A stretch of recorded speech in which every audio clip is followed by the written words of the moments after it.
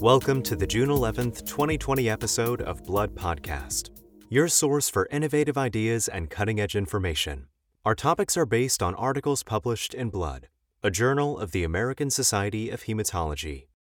Today we'll review results of a trial of venetoclax plus low-dose cytarabine in untreated patients with acute myeloid leukemia who were ineligible for intensive chemotherapy. Learn how HRI-regulated transcription factor 4 activates BCL11A transcription to silence fetal hemoglobin expression, and assess new data demonstrating that aromatase is a novel neosubstrate of cereblon responsible for thrombocytopenia caused by immunomodulatory drugs.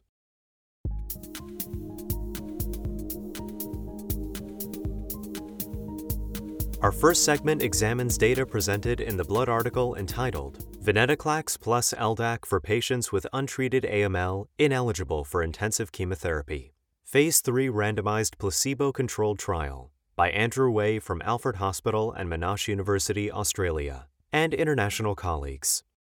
The treatment of older individuals with acute myeloid leukemia, or AML, who are deemed ineligible for intensive treatment, often referred to as unfit patients, is a great challenge in clinical practice. Unfit patients need therapeutic approaches other than the commonly used intensive chemotherapy and transplantation. Treatment of such unfit older patients has become an area of intense clinical investigation. More than a decade ago, a trial demonstrated that subcutaneous low-dose cytarabine, or LDAC, resulted in superior survival compared with that of hydroxyurea and supportive care in patients aged 60 years and older who were deemed unfit for intensive therapy. Since then, LDAC has become an accepted approach for unfit patients with AML. However, use of LDAC has been limited because of its marginal survival benefit and its lack of efficacy in the subset of patients with AML with cytogenetically poor risk disease. Venetoclax is an oral inhibitor of the anti-apoptotic molecule BCL2, and although most of the experience with it to date has been obtained in lymphoid malignancies, interest in the use of venetoclax in AML has increased in the last few years. Several small single-arm studies with relatively immature follow-up have suggested promising therapeutic activity. While venetoclax produces a modest overall response rate of 19% in AML, emerging data suggest that it may enhance anti-leukemic activity when combined with other compounds. For example, rates of CR and CRI, that is, complete response with incomplete hematologic recovery, were 54% and 67% when venetoclax was combined with the hypomethylating agents azacitidine and decitabine respectively in elderly patients with treatment-naive AML. Patients 18 years and older with newly diagnosed AML ineligible for intensive chemotherapy were enrolled in this international Phase 3 randomized double-blind placebo-controlled trial. 211 patients were randomized 2-to-1 to LDAC 20 mg per meter squared on days 1 to 10, plus either venetoclax, ramped up to a target dose of 600 mg daily, or placebo in 28-day cycles. The primary endpoint was overall survival, or OS. Secondary endpoints included response rates, transfusion independence, and event-free survival, or EFS. Results demonstrated that the addition of venetoclax to LDAC resulted in a large difference in rates of CR and CRI compared to LDAC alone, 48% versus 13%, while the planned primary analysis showed that the venetoclax arm reduced the hazard ratio for death by 25% compared to the LDAC alone arm, with overall survivals of 7.2 versus 4.1 months. This did not reach statistical significance. However, an unplanned post-hoc multivariate analysis, which controlled for baseline prognostic factors such as de novo versus secondary AML, cytogenetic risk group, ECOG performance status, and age, and another unplanned analysis 6 months later, showed a statistically significant survival advantage for the combination of venetoclax plus LDAC. Secondary endpoints, including response rate, EFS, duration of therapy, transfusion independence, and patient-reported outcomes, also indicated an advantage for the venetoclax-LDAC combination. These data indicate that the combination of venetoclax and LDAC is better than LDAC alone. As Drs. Lowenberg and Hulls point out in their accompanying commentary, while these data are very encouraging, The results show a rapid decrease in survival to about 25% or less within 18 months, and EFS declined to even lower levels. The increase in median survival from 4.9 to 7.2 months in the pre-planned analysis, and 8.4 months after longer follow-up, is less than that reported by investigators for the same regimen in a previous single-arm study. The gap between the wide difference in CR rates but the much smaller difference in survival might be related to the limited depth of responses following venetoclax-LDAC combination therapy, or the early development of resistance. Additionally, a substantial portion of the study population might have been not only unfit, but also too frail to benefit from treatment that introduces toxicity. This speaks to the challenge of selecting criteria for what defines unfit AML in this already heterogeneous study population. Regarding safety, the study showed that the adverse events associated with venetoclax-LDAC combination were manageable. Key grade 3 and greater adverse events for the combination versus LDAC monotherapy were febrile neutropenia, 32% versus 29%, neutropenia, 47% versus 16%, and thrombocytopenia, 45% versus 37%. In summary, the study represents a valuable step toward better outcomes for unfit patients with AML who cannot be safely offered intensive chemotherapy. As frontline therapy, venetoclax plus LDAC demonstrated a clinically meaningful improvement in remission rates and OS compared with those of LDAC alone, with a manageable safety profile. Further evaluation of response and OS by subgroup analyses, such as by mutation status, will be of particular interest.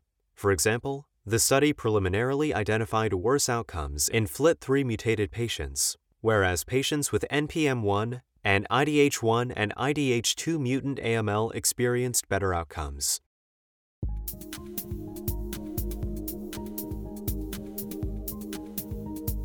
Next, we'll discuss the Blood article entitled HRI-Regulated Transcription Factor ATF4 Activates BCL11A Transcription to Silence Fetal Hemoglobin Expression by Peng Huang of Children's Hospital of Philadelphia and colleagues. Reactivation of fetal hemoglobin remains a critical goal in the treatment of patients with sickle cell disease and beta thalassemia. The investigators previously discovered that silencing the fetal gamma globin gene requires the erythroid-specific alpha subunit of eukaryotic initiation factor II kinase HRI, a heme-regulated kinase highly expressed in hemoglobinized erythroid cells. This suggests that HRI might be a pharmacologic target for raising fetal hemoglobin levels. Depletion of HRI increases expression of the gamma globin gene and thus fetal hemoglobin in human erythroblasts. Persistent fetal hemoglobin expression lessens the severity of beta thalassemia and sickle cell anemia. Various approaches to reactivate fetal hemoglobin expression have been pursued as potential treatments for beta hemoglobinopathies. HRI changes protein synthesis to adapt to stress. Most notably, HRI is activated in erythroid precursors when iron or heme are deficient, during environmental stress, such as oxidative or osmotic stress, or heat shock, and in beta thalassemia. This leads to coordinated translational regulation known as the Integrated Stress Response, or ISR. The investigators used a CRISPR-Cas9-guided loss-of-function genetic screen in human erythroblasts of 1,446 transcription factors, using fetal hemoglobin levels as a readout. They identified activating transcription factor 4, or ATF4, a known HRI-regulated protein, as a novel gamma globin regulator. ATF4 directly stimulates transcription of the BCL11A gene, which represses gamma globin transcription by binding to its enhancer. The investigators confirmed the role of ATF4 as a negative regulator of fetal hemoglobin expression in primary cells. They demonstrated that ATF4 binds to the +55 enhancer of the BCL11A gene to increase the expression of BCL11A, which decreases gamma globin gene expression. Importantly, BCL11A expression is reduced by depletion of ATF4, or removal of the ATF4 binding element within the +55 enhancer. Conversely, overexpression of ATF4 increases BCL11A expression, and represses the increased gamma globin gene expression in HRI-depleted cells. This study thus implicates HRI-ISR stress signaling in repressing fetal hemoglobin production through enhanced translational regulation of ATF4 and subsequent upregulation of BCL11A to silence gamma globin gene expression. Additionally, this study identifies the BCL11A plus 55 enhancer as a potential target for therapeutic genome editing. The authors were surprised to find that HRI-ATF4-mediated blockage of fetal hemoglobin expression was observed in human cells, but not in mice. HRI knockout mice have normal levels of BCL11A, suggesting species-specific regulation.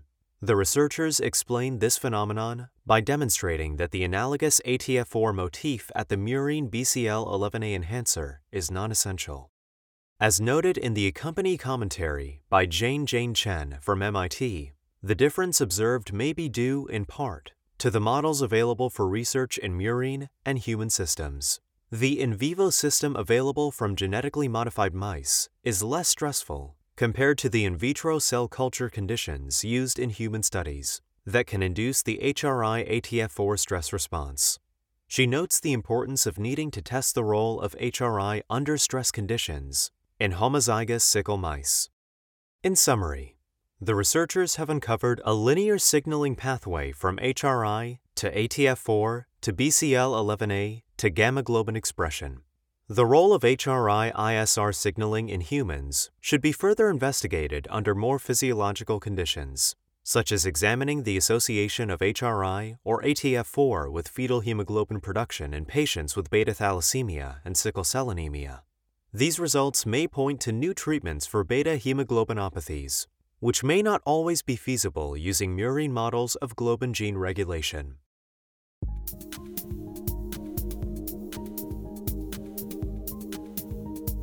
In the final segment of this podcast, we'll evaluate the article published in Blood entitled, "Aromatase is a novel neosubstrate of cereblon responsible for immunomodulatory drugs-induced thrombocytopenia," by Taro Tochigi of Kyushu University Graduate School of Medical Sciences in Japan and colleagues.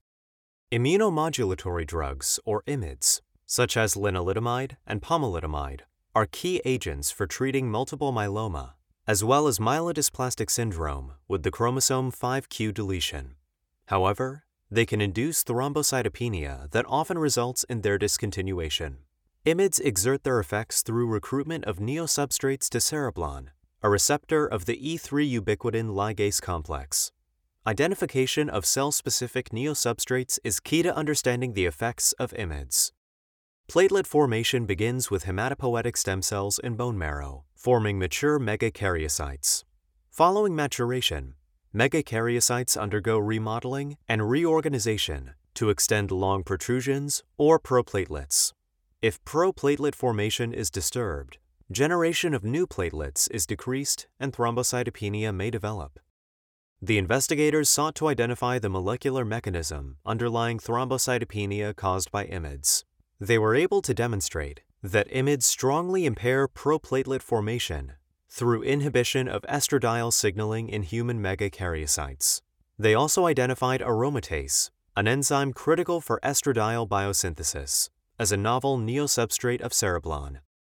To determine what causes IMiD-induced thrombocytopenia, the researchers first analyzed the effects of IMiDs on megakaryocyte development and platelet production.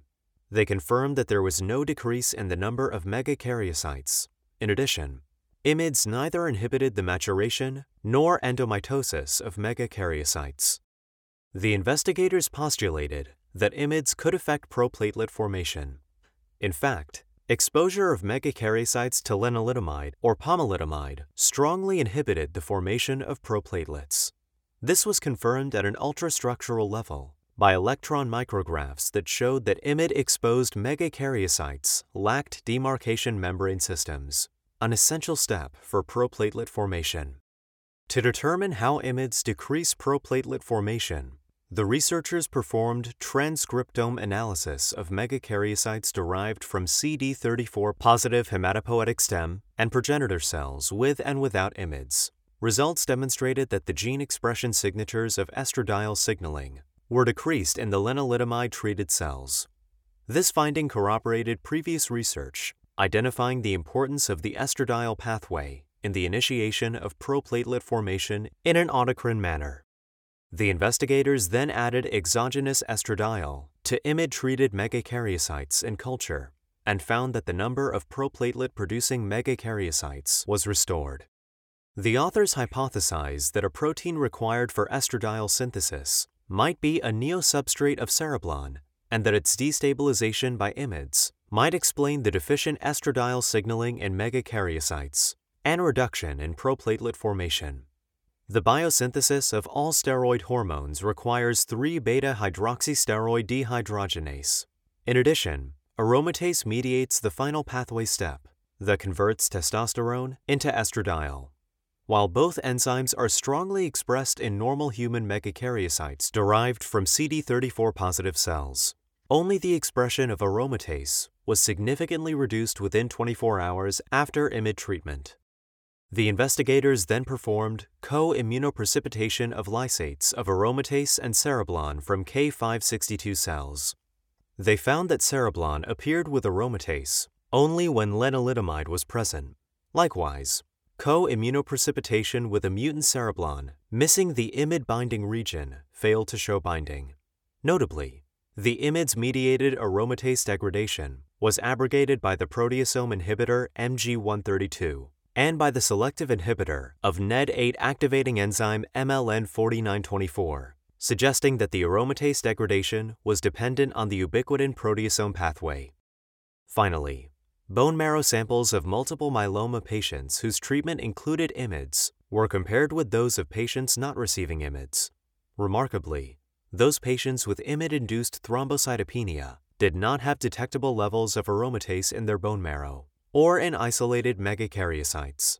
However, patients not receiving IMiDs had normal levels of aromatase in their marrow. In summary, the investigators combined elegant ex vivo and mechanistic data to demonstrate that IMiDs facilitate the recruitment of the neosubstrate aromatase to cereblon, resulting in degradation of aromatase via the ubiquitin proteasome pathway. These data also reinforce the importance of estradiol signaling in proplatelet formation and how its interruption underpins the basis for IMiD-related thrombocytopenia. The results should facilitate further development of IMiDs that do not affect degradation of aromatase. This study also has implications for aromatase-driven diseases, such as breast cancer, for which IMiDs may provide an alternative mechanism for targeting aromatase activity compared with currently available aromatase inhibitors. For a list of additional authors as well as more detailed articles and commentaries on which this podcast is based, please go to www.bloodjournal.org. Be sure to join us next week for another episode of Blood Podcast. Thank you for listening.